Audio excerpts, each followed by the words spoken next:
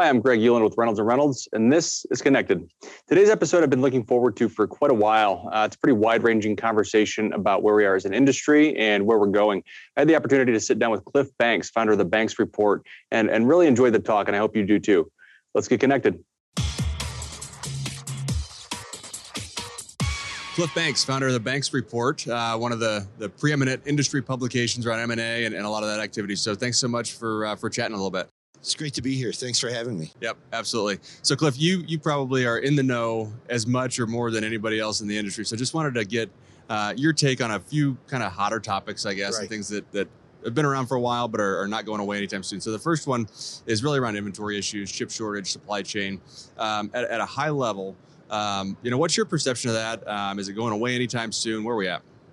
It's not just a chip shortage anymore. It's also a raw material shortage. And it's not just vehicles, it's across the board, right. That impacts society as a whole. Going in a little bit different direction too, just on the inventory, as the gas prices continue to explode, are we going to start seeing customers wanting to turn in their trucks or SUVs? I'm starting to hear some anecdotal evidence that that's the case already. So what's that going to do to vehicle prices today on the used vehicle? Certainly I think one of the biggest concerns a dealer has today, and certainly one that sells a lot of used vehicles, is how to time that market. When is that pricing going to start declining? And you don't want to be sitting on an inventory full of used vehicles when the market goes south. So I think that is an immediate concern. So let's dig into that a little bit, right? So the used vehicle pricing and inventory levels and things like that. We've been talking about that since about April of 2020, where when this falls off, it's going to be bad, right? Yes. And because we started seeing this climb April, May, and it's like, well, yeah, but it's a bubble and it's going to pop. Well, it hasn't popped, right? So do you think it's going to be a pop, or do you think it's going to be a gradual decline where it's a little more controlled, or do you think it's not really going to go back to what it was?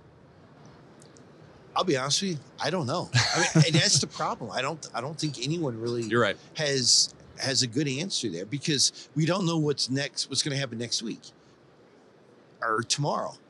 I think we're in a world right now that is uncertain, not just from an automotive manufacturing perspective, but also just from a world perspective. The reality is, any day you could wake up and not have access from an internet perspective. Yeah. Cyber warfare is a very real thing that's going on, and dealers need to be nimble and need to be able to pivot quickly. You have to pay attention to what's going on both in their local market. Yeah. Certainly, because I think there's a lot of things that we may be talking about nationally or internationally that maybe aren't impacting the local market, but then again, there are some local markets that are going to be on the leading edge, right? Sure. And then just, paying attention to what's going on in the world. Yeah. Having the mechanisms and processes in place our plans in place to offload that inventory fast if you have to. Yeah. Listen, I'll tell you, when, it was interesting watching the inventory levels of a Carvana, CarMax, and some of these others. When we first started entering the pandemic, they unloaded vehicles very quickly before anyone else really knew what was going on. So they were on top of it. And now they had to go back and get that inventory at a much higher price. So maybe they don't work in their favor. But again, it's to the point of the uncertainty that I talk about often right now. You have the uncertainty long-term of manufacturer strategies with potential strategies of direct-to-consumer, what the EV, how the EV is going to impact the retail network, and the connected vehicle, which I think is going to have a huge impact over time.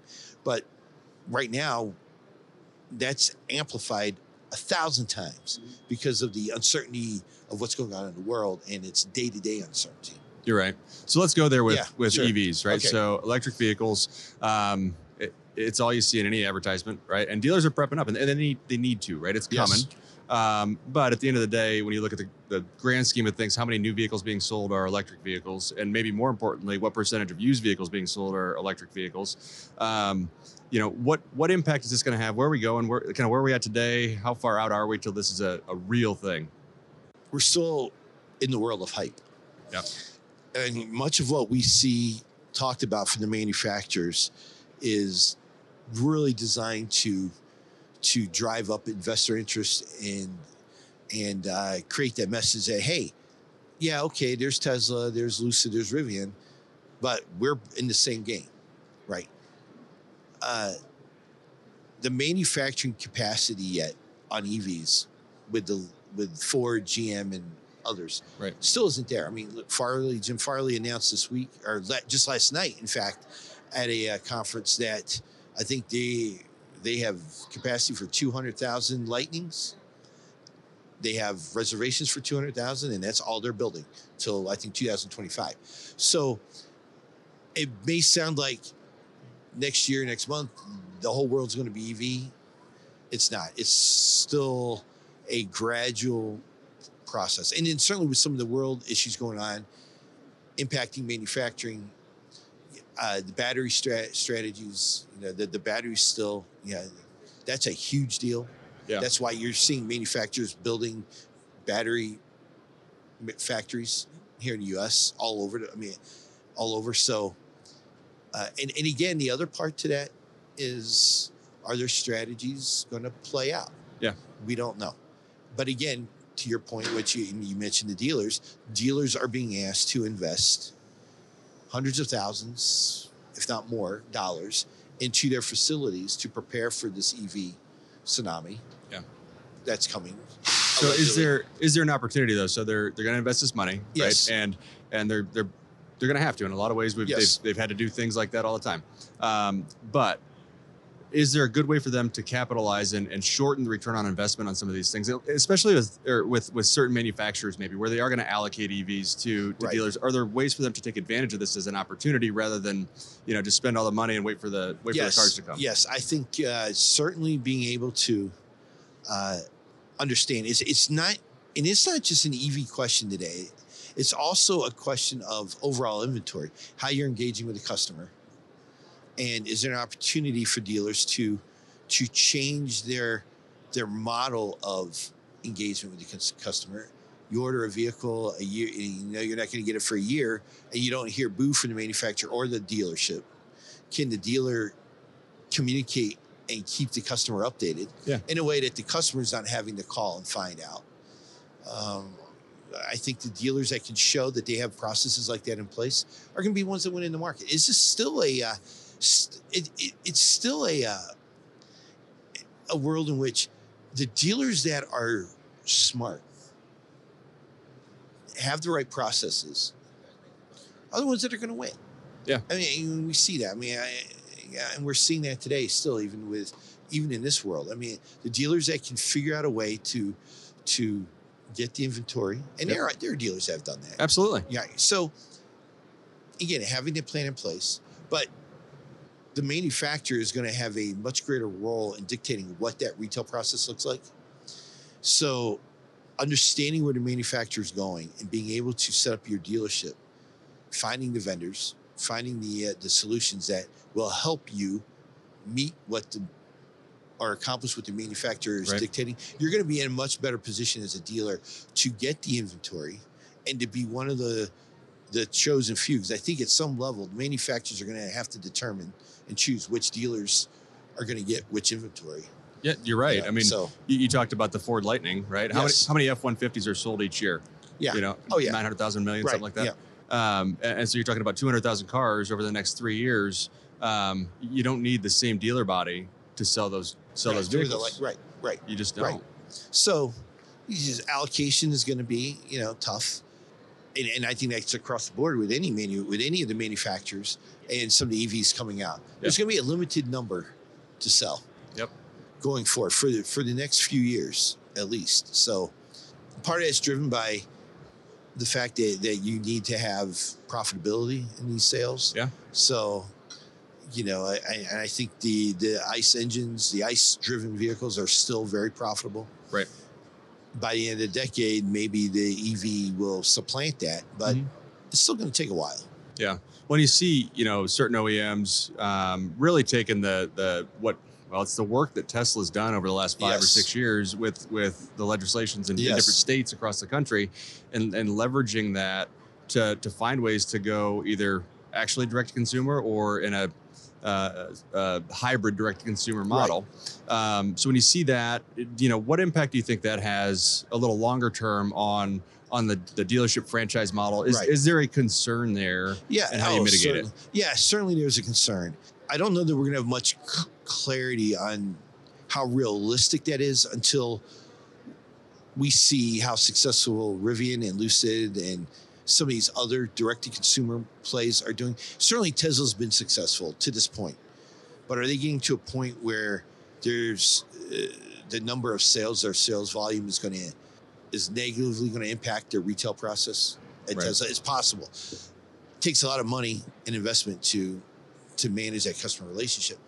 So if a couple of these EV direct-to-consumer models are successful over the next 2-3 years, then I think that puts the franchise model at greater risk. If they're not successful, then I think that's going to be I think that'll be beneficial to the franchise model. So we're rooting against Rivian. Got it. I hate to say it. I mean, you don't want to root, but I'm saying it. Yeah, but I think there's certainly things we can learn. Yeah, learn from companies like that. But I always maintain there may be things that they may need to learn a lot more. A lot more from dealers. Great. You guys have heard me talk a lot about uncertainty. Yeah, and to me that's part of the uncertainty over the next few years is how that model evolves. And I don't know that what the manufacturers are thinking today is going to be what they're thinking next year. That's true. Very troubling comments from Farley this week with Ford. I think Stellantis also, in terms of what the model looks like and the value at which, or the number which they seem to have pegged the franchise model costs per vehicle. It's around $2,000. They certainly are looking to reshape how they distribute and market vehicles. So I would think tier 2 advertising could be one of the victims here. Whether they present it as direct to consumer or we're going to tell the dealers how to sell the cars or how to distribute the cars. And it's going to be an online platform. It's going to be online, one price only, period. We're going to dictate the price. Again, I think we may see different manufacturers approach that differently. Okay. But again, the dealers are going to have, and the NADA and the state associations are going to have a lot to say about what these new franchise contracts are going to look like. Yeah. No, as they should. Yes. Yeah, absolutely. Yeah. So thinking about that kind of franchise model, is there an impact that the tech in cars is going to have on that relationship between the OEM, the consumer, and the dealership? So you think about how many pieces of the car are connected at this point. What impact does that have on that kind of triangle of the relationship? Well, I do think the connected vehicle, and as we quickly get into that era, and it's going to be connected more than EV. I mean, so every vehicle coming off the line is going to be connected. And essentially able to, every part at some point on that vehicle is going to have a sensor that's transmitting data to a cloud-based platform, ostensibly created by manufacturer. Yep. They're going to have all that service-related data. Now, if you buy a vehicle from a manufacturer, you're going to have probably download an app from that manufacturer. I love it. Yeah, you love it. Well, guess what? That data is going to the manufacturer, not necessarily to the dealer. So my point is, the manufacturers are going to have much greater access to the customer than they've ever had before. So they're going to dictate the messaging. They're going to dictate, how that process looks. Yeah. And may impact service department activity also. And again, different manufacturers are going to approach it differently, and different manufacturers are going to have different levels of execution. Again, this world demands manufacturer execution with this data, and that's not always a given, as we've seen so many times in the past. So, but again, no, I think it's at the very least they're going to have access to the customer. Yeah.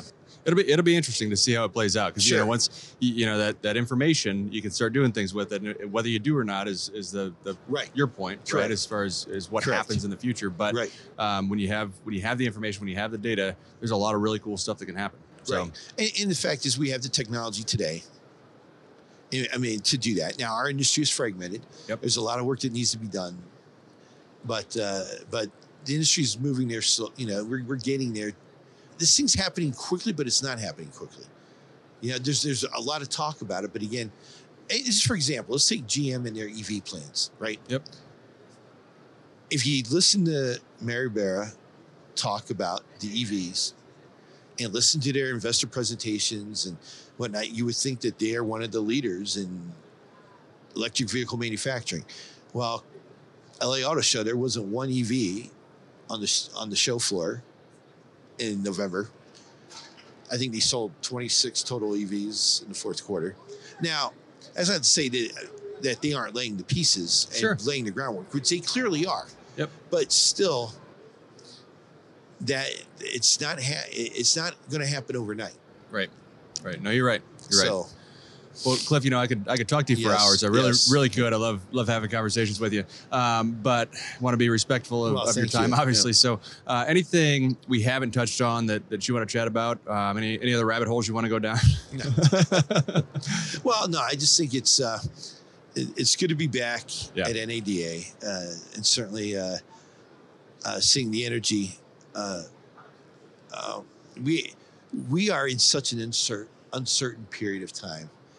We have an opportunity to really kind of shape what the future of the automotive industry looks like. Yeah. And that's the people that are here. And that's what I think everyone's focused on. So absolutely. It's an exciting time. Yeah, it is. All right. Well, thank you very much for taking the time to chat. Always appreciate the insight. Thank you. Cliff Banks, have a great NADA. Thanks, and hopefully we'll talk soon. Great. All right. Thank you.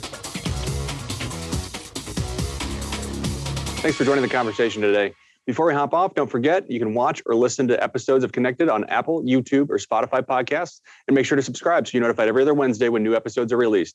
Thanks so much, and we'll see you in 2 weeks.